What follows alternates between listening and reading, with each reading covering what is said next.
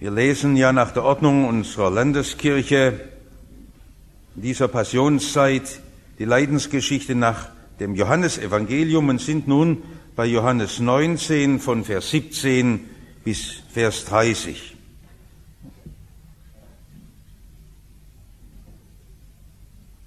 Sie nahmen Jesus aber und er trug sein Kreuz. Fällt Ihnen das auch sprachlich auf? Sie nahmen ihn und er trug. Das macht Jesus bewusst und absichtlich. Und ging hinaus zur Stätte, die da heißt Schädelstätte auf Hebräisch, Golgatha. Dort kreuzigten sie ihn und mit ihm zwei andere zu beiden Seiten, Jesus aber in der Mitte. War sicher so, dass der Platz in der Mitte für den Rädelsführer Barabbas vorgesehen war. Sie wissen ja, dass das Bar aramäisch Sohn heißt, der Bar, der Sohn des Abbas.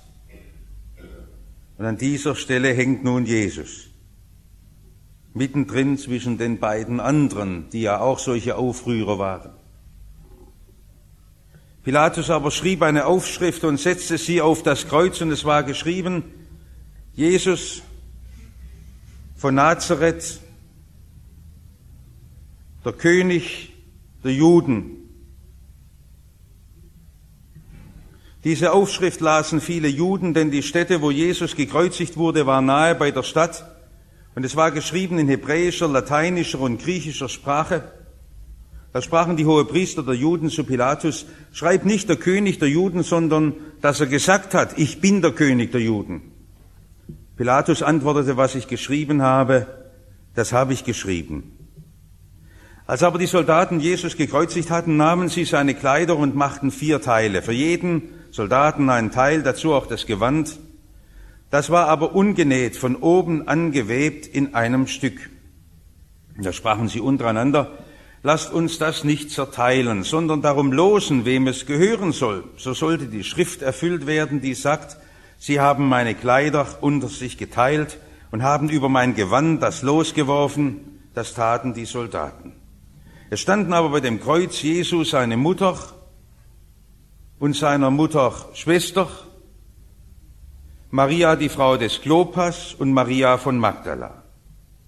Als nun Jesus seine Mutter sah und bei ihr den Jünger, den er lieb hatte, spricht er zu seiner Mutter, Frau, siehe, das ist dein Sohn. Danach spricht er zu dem Jünger, siehe, das ist deine Mutter. Und von der Stunde an nahm sie der Jünger zu sich. Danach, als Jesus wusste, dass schon alles vollbracht war, spricht er, damit die Schrift erfüllt würde, mich dürstet. Da stand ein Gefäß voll Essig, sie aber füllten einen Schwamm mit Essig und steckten ihn auf ein Isoprohr und hielten es ihm an den Mund. Als nun Jesus den Essig genommen hatte, sprach er, es ist vollbracht, und neigte das Haupt und verschied. Herr, mach uns deine Liebe und deine Erlösungstat ganz groß. Amen. Wenn es jetzt wieder Frühling wird, dann sind die Bergkletterer unterwegs.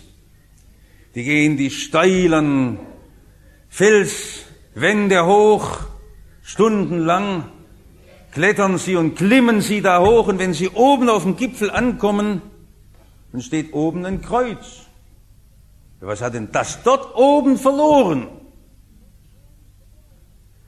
Vielleicht kommen noch ein paar drauf, die sagen, das ist eigentlich Umweltversandlung. Die schöne Natur. Und dann kommen Menschen und machen so ein religiöses Symbol da oben hin. Lass das doch alles, wie es vor dem war. Oder andere sagen, das Kreuz, das ist für mich immer deprimierend. Das erinnert mich an Leiden. Oder an Friedhöfe. Und Leiden ist immer unangenehm. Das möchte man verdrängen. Wollen Sie vielleicht leiden? Das ist ja die heimliche Angst, dass irgendwann in unserem Leben wir noch durch Leiden durchgehen müssen. Nein, das will ich nicht.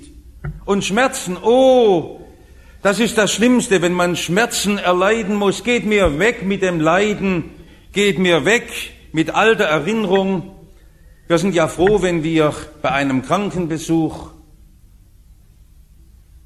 wo so einer ohne Hoffnung, schwer geplagt da liegt, wenn wir dann wieder gehen dürfen und die Tür zumachen und das alles hinter uns lassen. Ein Glück, wir müssen da jetzt nicht liegen. Hoffentlich kommt das bei mir nicht, also ans Leiden will ich gar nicht erinnert werden. Dabei kommen die meisten Glaubenszweifel ja aus dem Leiden heraus. Wie viele haben schon gefragt, wo ist denn Gottes Liebe? Gerade dann, wenn es einem schlecht geht, wo ist denn Gott?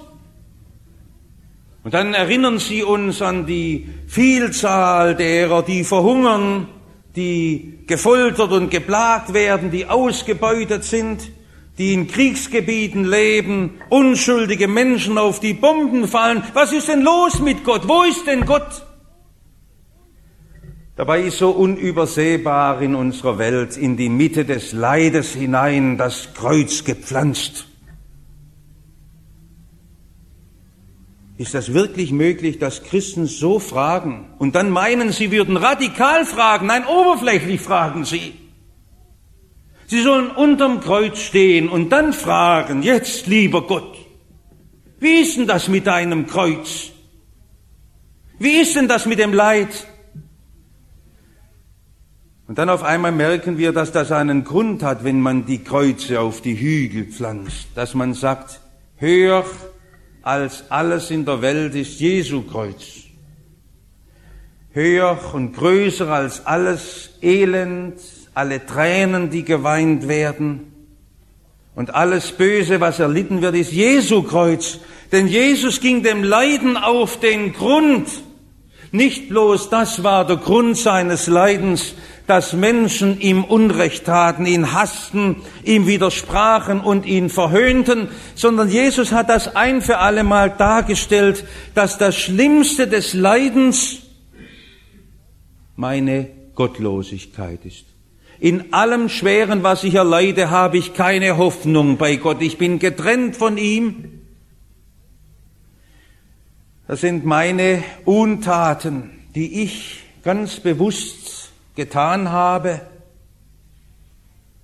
Und die Welt liegt unter diesem schrecklichen Fluch des Zornes Gottes. Das macht ein Zorn, dass wir so dahin mischen. Eine Welt, die im Elend liegt.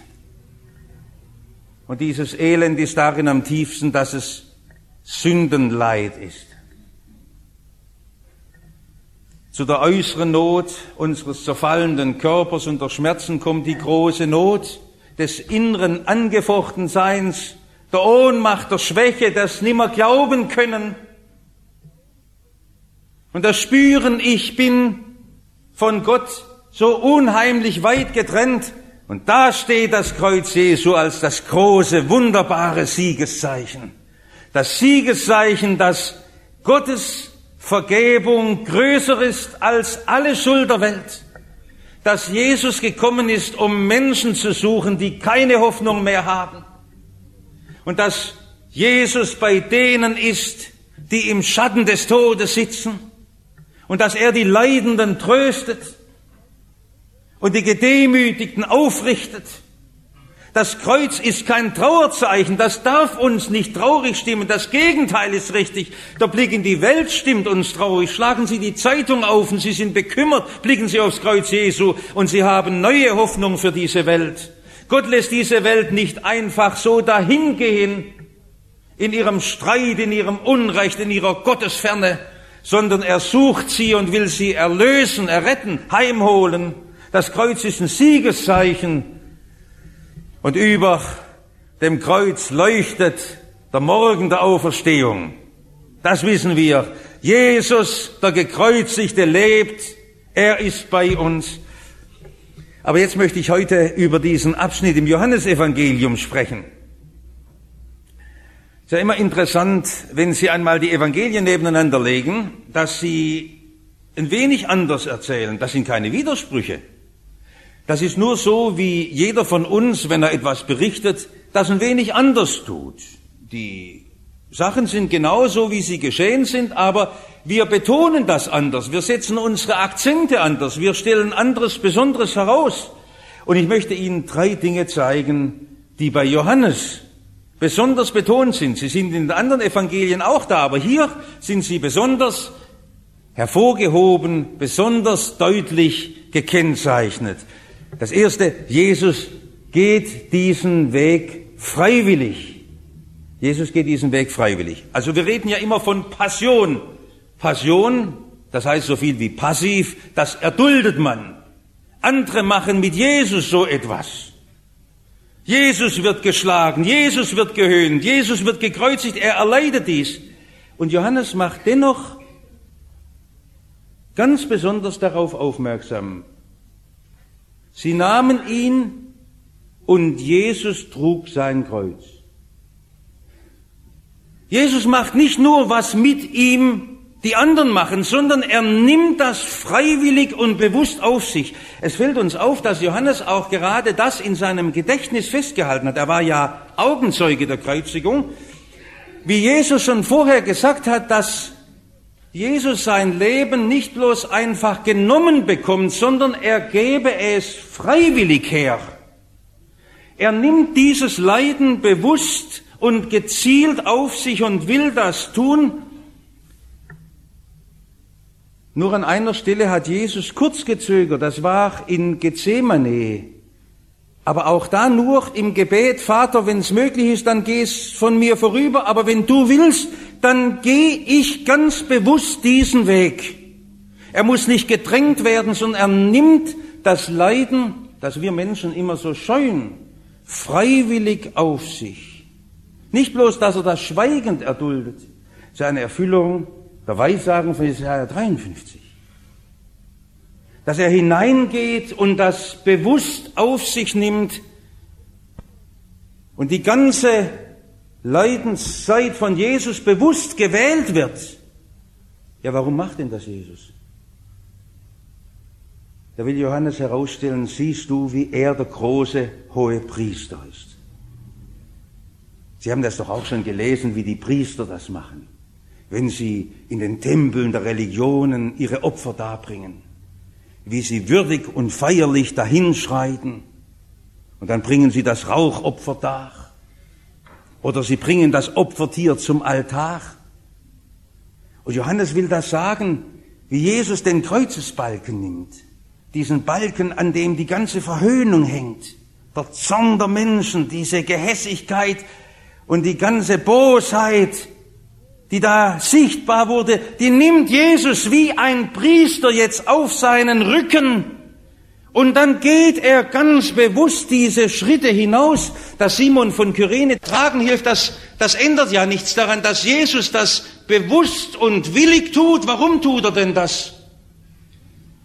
Um uns zu versöhnen, um uns die Schuld zu tragen, um uns eine Vergebung zuzusprechen, damit unsere Schuld getragen ist. Und das ist im Johannesevangelium so wunderbar herausgestellt.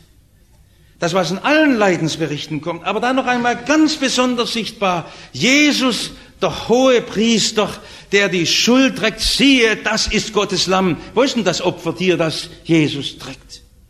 Er ist es selbst. Er hat sich Gott dargegeben zu einem Opfer, zur Versöhnung der Sünden der Menschen. Und wo ist jetzt der Altar? Draußen vor der Stadt. Auch das unterstreicht Johannes noch einmal. Es ist ja wahrscheinlich genau die Stelle der Grabeskirche. Damals waren die Mauern Jerusalems genau davor, es war nicht weit von der alten Mauer her. Nur heute, wenn man an der Grabeskirche steht, dann kann man sich das nicht mehr so vorstellen, weil das umgeben ist von dem frommen Glanz, den die Liebe vieler Menschen und Verehrer Jesu dort angebracht haben. Aber wir können es uns trotzdem auch durch die Arbeit der Archäologen gut vorstellen, dass dort dieser Hügel war. Wahrscheinlich ein alter Steinbruch, der verlassen war. Und die Menschen haben dort draußen in dieser Wildnis dann gesagt, das ist eine Einöde, da draußen kann man die Menschen hinrichten, ein verlassener Ort. Da wollte keiner bei Nacht bleiben. Es ist unheimlich, wo man die Menschen umbrachte. Das war ein Ort für die Ausgestoßenen. Und dann machten die Bürger Jerusalems die Türen zu und sagten, jetzt feiern wir das Fest. Sie wuschen ihre Hände und sagen, jetzt haben wir alles hinter uns.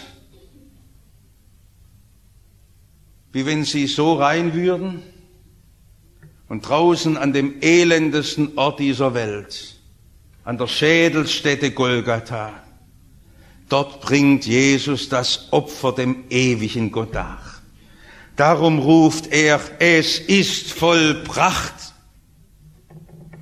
Es ist vollbracht. Das war Jesus so wichtig in diese Welt, die Versöhnung hineinzutragen mit Gott, dass Menschen Schuld vergeben bekommen und die Liebe Gottes wieder erfahren. Darum nimmt das Paulus später wieder auf, wenn er das als das Wichtigste herausstellt und sagt, wir wollen das allen Menschen sagen, lasst euch versöhnen mit Gott. Kommt doch heraus aus eurem Scheinleben, aus eurer äußeren Frömmigkeit, wo ihr nur die Hände wascht und doch das ganze Herz ist unter der Last zusammengebrochen. Die Schuld der Unglückstaten und der Bosheiten, die zeichnet doch unser Leben. Ich war ja vor einigen Wochen in Burundi und das beelendet mich jedes Mal, wenn man nach Afrika kommt.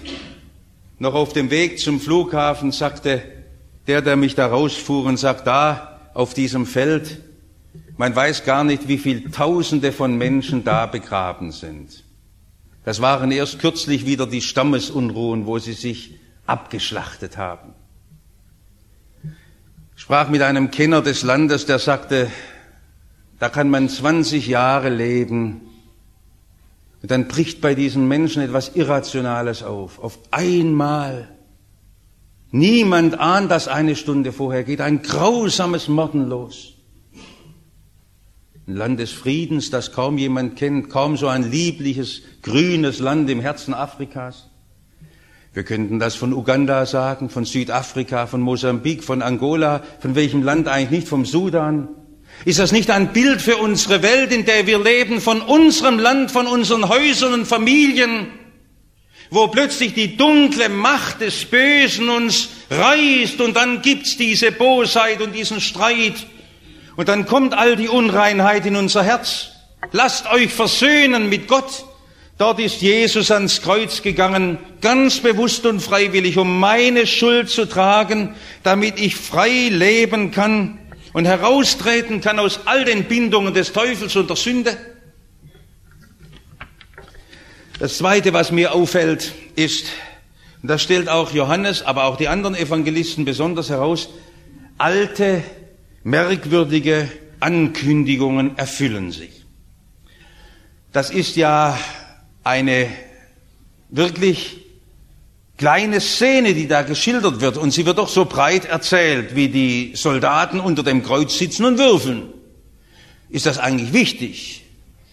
Jetzt vollbringt Jesus die Welterlösung und das müsste man doch im Evangelium nicht festhalten, was dann die Soldaten machen. Ob die jetzt Zigarette rauchen oder in der Zeitung lesen oder Würfel spielen, was hat das zu tun? Ist doch nicht interessant. Warum steht das denn im Evangelium? Es wird doch sonst immer so knapp und präzise erzählt. Das war natürlich damals ein Brauch, dass die Henker sich den Rest vollends verteilen durften, der übrig blieb.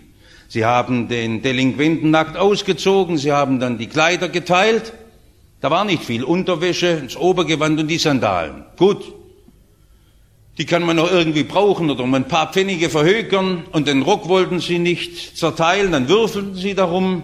Wer würfelt zuerst 3 Sechser, der hat ihn. Und dann ging da so eine Weile mit Hallo hin und her. Warum wird das erzählt im Evangelium?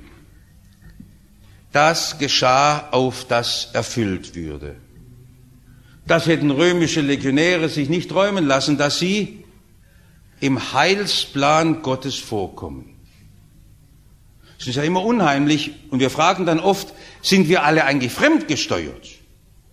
Wenn das alles von Gott schon vorherbestimmt ist, dann sind wir ja gar nicht verantwortlich für unser Tun. Der Passionsgeschichte fragen ja schon manche so, und ist dann Judas überhaupt für sein Tun verantwortlich? Ja. Es ist interessant, wir sind mit all dem, was wir tun, voll verantwortlich, denn wir tun das ja. Diese Soldaten haben das aus freiem Entschluss getan. Nur ist interessant, dass Gott selbst alle meine Bosheiten, all das Unrecht, das ich tue, einbauen kann in seinen Heilsplan. Wir haben das ja gestern wieder bei unseren Bibeltagen gehört, dass da von Anbeginn der Welt Gott einen Plan hat. Seine große Liebe sucht jeden Menschen und will das Leben erneuern. Und da ist auch das Böse so stark von Gottes Liebe beherrscht, dass das Böse Gott gar nicht aufhalten kann. Darum ist jetzt wichtig, dass diese Soldaten drin vorkommen.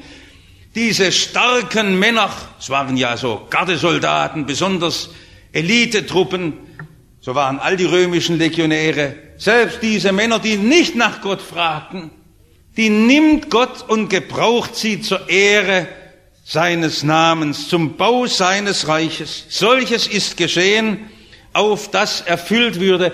Und das ist die alte Prophezeiung aus dem Psalm 22. Immer schade, dass man hier im Gottesdienst nicht all die Schriftstellen lesen kann, die zum Karfreitag gehören. Es hat mir Eindruck gemacht, wie der berühmte Nervenarzt Dr. Bayer von Heidelberg einmal sagte, aus einer tiefen psychologischen Schau, das sei das Größte, was je ein Mensch an Leiden und Angst durchmessen habe. Es gäbe in der Weltliteratur nichts wie diesen Psalm 22. Mein Gott, warum hast du mich verlassen? Und wie er umgeben, umringt ist und die Knochen leiden unter dem großen Druck der Seele. Und da in diesem Psalm 22 heißt, sie haben mich nackt ausgezogen, sie würfeln um meine Kleider. Sie haben das Los geworfen.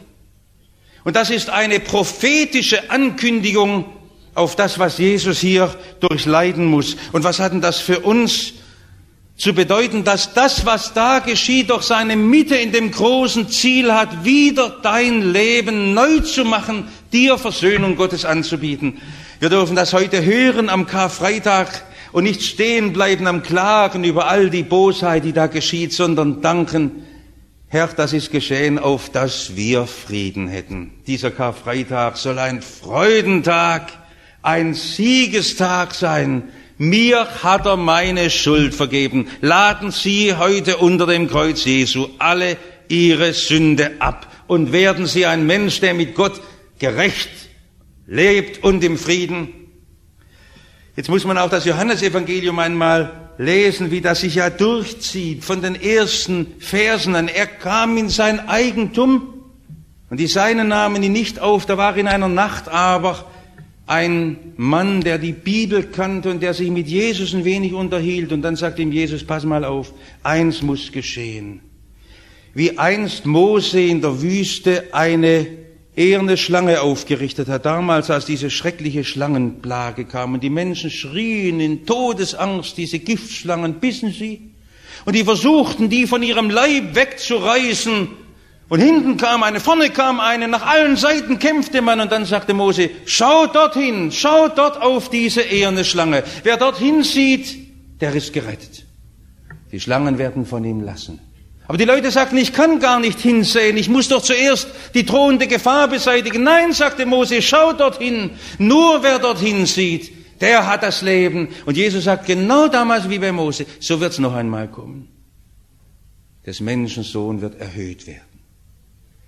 Wer auf ihn schaut, der hat das ewige Leben und kommt nicht ins Gericht. Wissen Sie, dass Christsein so einfach ist? So wie das Thema des Gemeindetags im Neckarstadion heißt, Aufsehen zu Jesus. Jesus als das Opfer für meine Sünden sehen, anerkennen und danken. Und das Leben haben und nicht mehr ins Gericht kommen. Wie wunderbar ist das, dass ich das heute annehmen darf. Es gibt so viel verkrampfte Christen, die kämpfen dauernd gegen all die Bosheiten, die sie immer wieder spüren. So kommen sie nicht weiter. So kommen sie nicht weiter. Sie zermartern sich. Andere, die sind im Grübeln immer weiter und kommen nicht zum Frieden. Und nur wenn ich hinblicke auf sein Kreuz, wie lang habe ich mühevoll gerungen, geseufzt unter Sünde und Schmerz, doch als ich mich ihm überlassen, da strömte sein Fried in mein Herz. Die alten Schriftankündigungen erfüllen sich. Sogar noch viel mehr erfüllen sich in der Passionsgeschichte, als erwähnt sind. Das mit dem Durst ist ja erwähnt, später noch das mit den Knochen, die nicht gebrochen wurden, aber auch, dass er seinen Mund nicht auftut. Sie haben es vorher ja gemerkt, allein in dem Kapitel Jesaja 53, weil all das auf das eine Ziel Gottes zugeht, dir Frieden zu geben. Die ganze Bibel ist verlässlich, eine einzige Ankündigung für dich. Dir will Gott seinen Frieden geben. Du darfst es ergreifen und annehmen. Jetzt noch das Letzte.